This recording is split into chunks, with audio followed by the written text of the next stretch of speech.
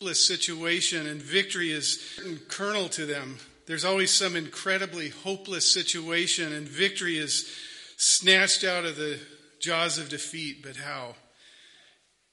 Always through someone who comes in, whose weakness turns out to be strength. Someone whose defeat turns out to be victory. And he says it's those kind of stories that just seem to bring us joy. And he calls these stories eucatastrophes. Eucatastrophe is a good catastrophe. It's a joy catastrophe. The tragedy turns out to be triumph. The sacrifice that turns out to bring joy. And he said there's, however, a eucatastrophe of the eucatastrophes. There's a story in all the stories, and he believes there's a bass string to the human heart, and those stories can kind of make it reverberate a little bit but can't pluck it. Tolkien says the gospel story is the only story that will pluck that string so that the whole heart never stops reverberating and vibrating with joy. And the reason it will reverberate is this is the reality to which all the other stories point. It happened. It really happened. There really is a hero who defeats the villain. And this really is Jesus, the gospel. It's good news, the joy news. It's real and you have to have it. So Jesus was put in a tomb. He was killed on a cross, and those who put him there thought, okay, we won. We won. He's a goner. End of story. He's dead. Well, that's not the end of the story. The story absolutely did not end there. If it had, we wouldn't be here this morning. Or if we were, we'd be the world's biggest fools. Our hope would be in vain. Well, let's continue with the rest of the story. We're going to read this morning from Mark chapter 16, starting in verse 1. And on this Easter day, we're going to celebrate Jesus' victory over death, the resurrection. And this is the core, or it's at the core of the Christian faith. The resurrection. There's no Christianity without the resurrection. It's that important. Read with me in Mark chapter 16, starting verse 1.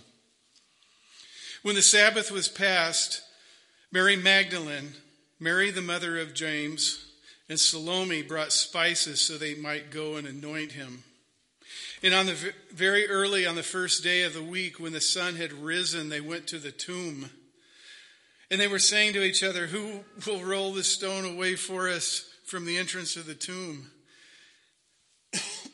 And looking up, they saw a young man sitting on the right side, dressed in a white robe, and they were alarmed. And he said to them, don't be alarmed. You seek Jesus of Nazareth, who was crucified. He has risen. He's not here. See the place where they laid him. But go tell his disciples and Peter that he is going before you to Galilee. There you will see him, just as he told you. And they went out and fled from the tomb, for trembling and astonishment had seized them, and they said nothing to anyone, for they were afraid. Let's pray. Lord, we thank you for your word. We thank you for this good news, this joyful story that's real. It happened, and the results 2,000 years later put us right here worshiping you, our risen, living Lord. So, Lord, open our hearts this morning to hear your word and live in us. In Jesus' name, amen. So I'd like to look at this in this sermon in three movements. First, the what. What happened? Mark gives us a report of the events. The other gospel writers do as well. In his typical way, though, Mark is very brief. He doesn't give us as many details as the other gospel writers. sometimes it's important to look at the significance of the events that he doesn't include. Second, why did it happen? What's the significance of the resurrection? Why does it mean so much?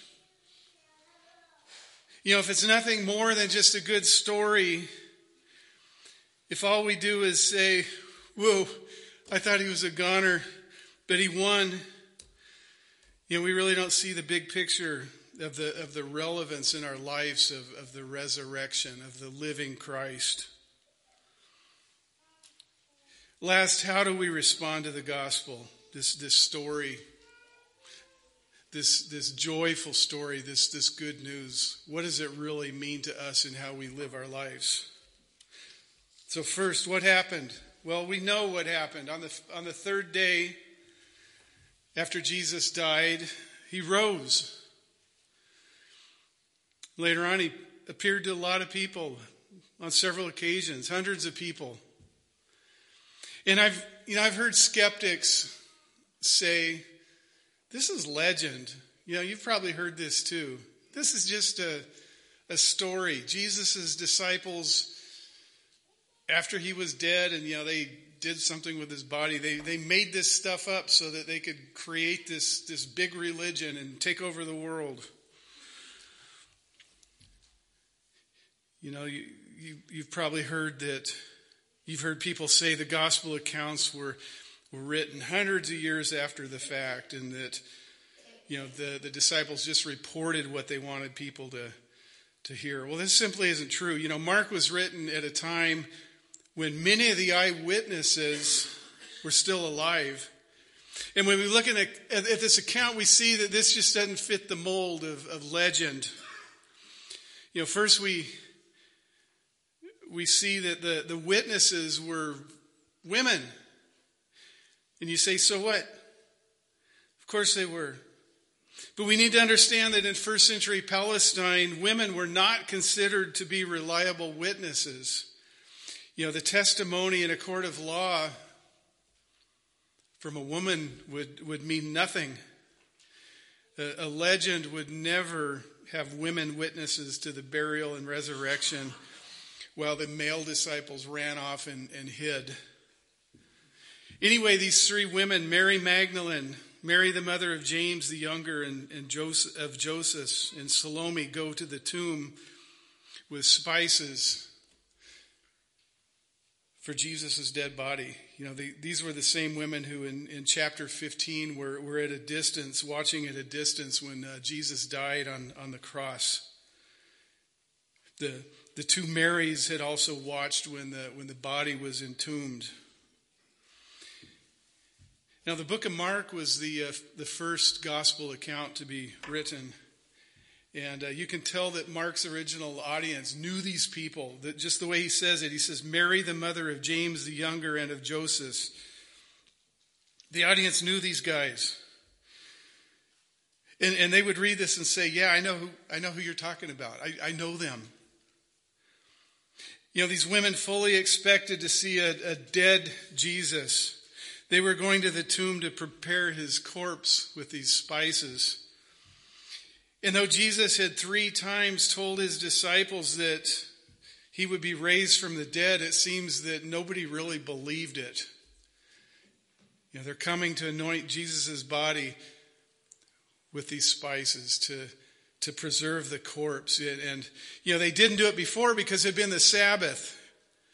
And now it occurs to them they're going to have to deal with this big heavy stone that's in front of the tomb. How are they going to move it? They're worried about this. And when they got there, the stone was already rolled away, and there's this guy sitting there saying, Jesus isn't here. This is where they laid him, but he's risen. And he'll meet you in Galilee, just like he said.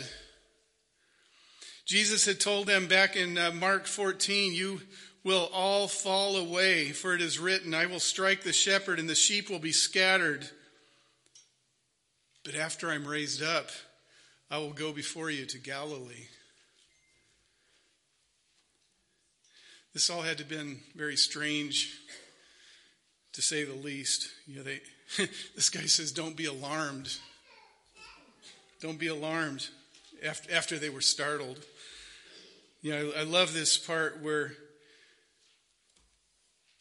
he's relaying this message from Jesus. Go tell the disciples and Peter. Tell the disciples and let Peter know too. Why would he single Peter out like that? Peter was one of the disciples, but Peter had denied Jesus 3 times. Peter probably felt that he no longer deserved to be numbered among the disciples. He had let Jesus down. He had let the other disciples down. He denied him. But Jesus is rich in grace. What a forgiving God we have. And so rather than saying, tell all the disciples except for Peter, the one who denied me, he says, tell the disciples and Peter. He wanted Peter to know that he was still loved, still included, still forgiven. And Jesus wanted Peter to know his grace, his amazing grace. And finally it says the women were afraid and didn't tell anyone anything. And Mark leaves the reader hanging right there. So this is what happened. Why is this significant? Why is the resurrection of Jesus Christ significant? If he'd died, if he'd stayed in the grave, we'd have to say he was just an ordinary man, just a regular guy like the rest of us. A really good man, but just a man nonetheless. If he'd remained in the grave, he'd been like everybody else. There would be no gospel. There would be no good news. His life and his death would have been in vain. It would have been meaningless. And all the things he had said would have been a lie, a big one. But he did rise from the grave. And we do have the gospel. God's plan accomplished for us. What is the gospel? Paul gives us kind of a definition of the gospel in 1 Corinthians chapter 15, 3 through 8. He says, for I delivered to you as of first importance what I also received, that Christ died for our sins in accordance with the Scriptures, that he was buried, and that he was raised on the 3rd day in accordance with the Scriptures, and that he appeared to Cephas, that's Peter, and to the 12. Then he appeared to more than 500 brothers at one time, most of whom are still alive, though some have fallen asleep. Then he appeared to James and then to all the apostles. Last of all, as to one untimely born, he appeared also to me. So we have the offer of forgiveness of sin through the death of Jesus on the cross. He bore the penalty for us. We just sang about that. We have the hope of eternal life because of the resurrection, because he is alive. Jesus defeated death. The resurrection, it changes everything. The resurrection is the key to the power of Christianity. So I want to look at what the resurrection accomplished. I've got 7 things. You might think of more, but we're going to look at 7. First, it affirms Jesus' claims. The resurrection affirms Jesus' claims. He prophesied 3 times about his death and resurrection. The resurrection gives authority and credence to Jesus' words. It affirms his message and it validates his mission. That's not even mentioning the prophecy in the Old Testament about this. Second, it confirms Jesus' identity as the Messiah. He's not just a good man. He was not merely a great rabbi and a great teacher. He's the Messiah. He's the anointed one who had been promised in the Old Testament scripture. The resurrection shows that Jesus' sacrifice was good and acceptable to the Father. It shows us that he is the promised Messiah, that he is the Christ. He's the Lord of all. It confirms his deity. Third, the resurrection gives meaning and significance to Jesus' suffering and death. Jesus didn't subject himself to the mockery, the torment, the abuse, the suffering, the death on the cross for no reason. He did not do it without reason. His death did not signal a failure. His death was not just for show. It was part of God's plan of redemption for a sinful human race, a sinful and rebellious world. The Bible, the narrative of the Bible, is the story of redemption of sinful man, sinful humankind. We messed up right at the beginning, and we've been sinning ever since. The resurrection belongs to the rest of the story. The suffering and death of Jesus doesn't end there. It can't stand alone. The resurrection is the completion. It's the culmination of this gospel story. Jesus did not die in vain. Jesus accomplished his mission in the resurrection. He conquered death. The grave couldn't hold him. Jesus was and he is victorious. He conquered death.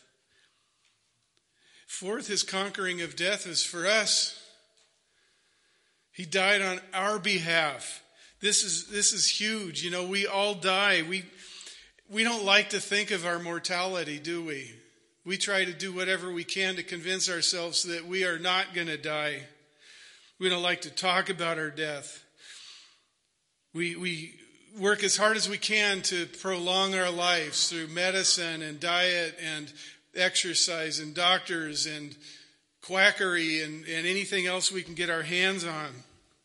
But we're all heading in the same direction. Every one of us. Even the most gifted and talented doctors cannot defeat death. The richest and most powerful people in the world still die. I think of Steve Jobs. Books are being written about him already, about his great leadership acumen and, what a great visionary he was and everything. Well, guess what? He's dead. In fact, he's really dead. He rejected Christ. Nobody besides Jesus has been able to solve this problem of death. But because Jesus was resurrected, we don't have to be afraid. We can have confidence. We can have peace, knowing that we too will be raised. This resurrection, which he was the first, is for us. We don't have to be afraid. When Lazarus died, Jesus took the opportunity to tell Lazarus' sisters the truth. In John 11:25-26, Jesus said, "I am the resurrection and the life. Whoever believes in me, though he die, yet he shall live. And everyone who lives and believes in me shall never die."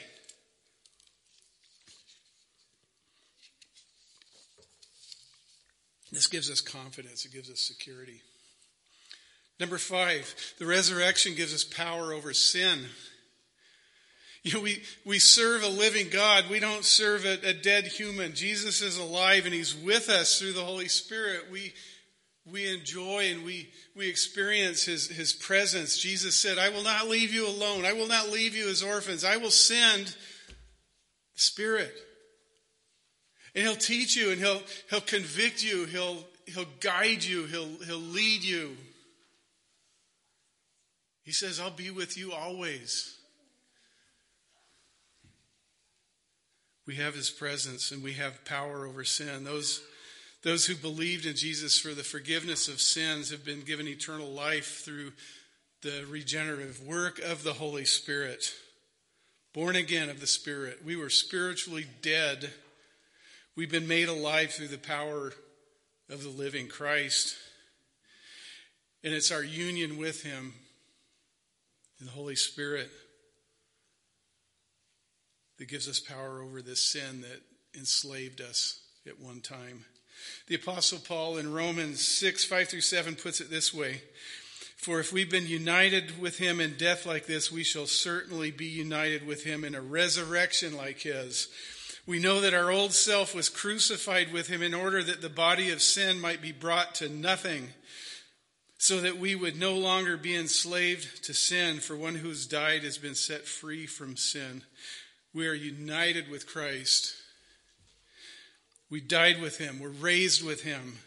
Sin has no power over a dead person. And we walk through the Holy Spirit in freedom from the sin that had enslaved us. That's good news. Number 6, the resurrection is a display of God's power. Some people reject the idea that God's actually involved in human affairs, that God actually has a hand in this world. Some reject the idea that there's a God at all. But the resurrection shows that God does have a hand in human history, that he does involve himself in human affairs. He's not just an uncaring, aloof God who's out there somewhere. God chose to come to us as a person, as a man. Jesus Christ, he came and lived with us. He became one of us. He took on the form of a servant, Paul says in Philippians 2. And why did he do this? To bring us back. To bring us reconciliation where we had left God. We'd turned our back and walked away from him. And the Bible says that God in Jesus was reconciling us to himself. This is why he came. Jesus said in Luke 19, verse 10, "The Son of Man came to seek and to save the lost." And though he came to us as a man, he wasn't helpless. He was God in the flesh, and he speaks of his power over death in John 10:18. He says, "No one takes it from me," speaking of his life, "but I lay it down of my own accord. I have the authority to lay it down, and I have the authority to take it up again." Now finally, number 7, the resurrection provides the foundation of the kingdom building activity given to us, his followers, in the Great Commission. In Matthew 28:18, Jesus, the risen Jesus, is talking to his disciples. Jesus came and said to them, "All authority in heaven and on earth has been given to me. Go therefore and make disciples of all nations, baptizing them in the name of the Father and of the Son and of the Holy Spirit, teaching them to observe all I have commanded you. And behold, I am with you always to the end of the age."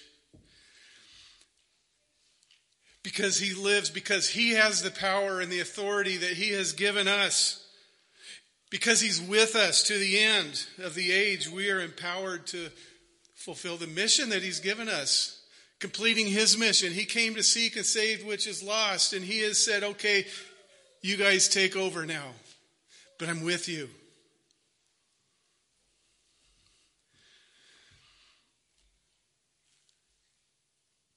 Because he lives, because he has the power of authority.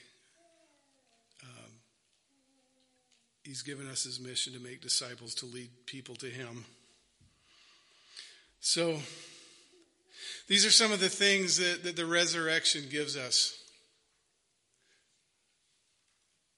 These are the results. What do we do with this? How do we live this out? What does it mean to us personally? How do we respond to this? Well, the gospel's an invitation. The resurrection it's the keystone of the gospel. In the resurrection, we have the offer of eternal life. We're invited to come to him. Because Jesus conquered sin and death, we can be saved. Alistair Begg says that this is an invitation with an RSVP. Have you received an invitation before that says RSVP? You know what that stands for? Répondez, s'il vous plaît. And I said that probably pretty poorly.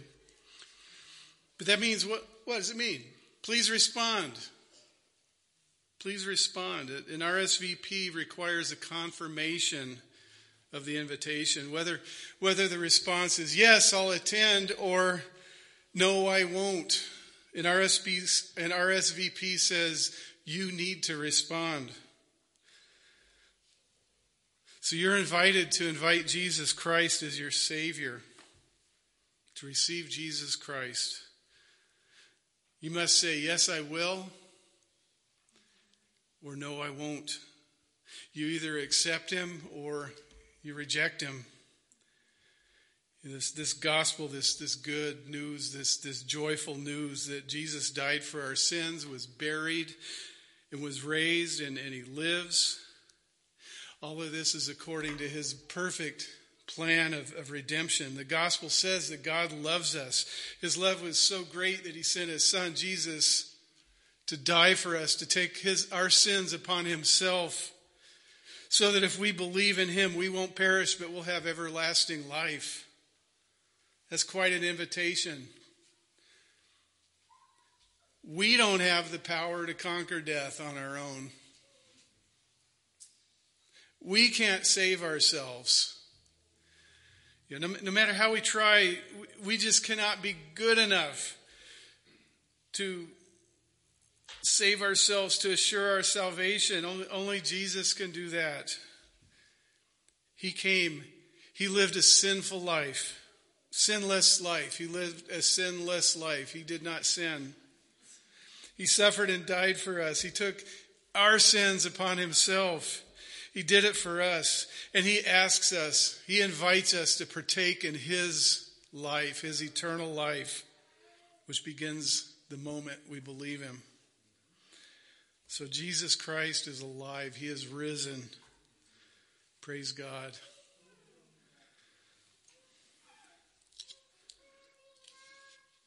As we wrap this up, the resurrection really is at the center of the Christian faith. It's our very core.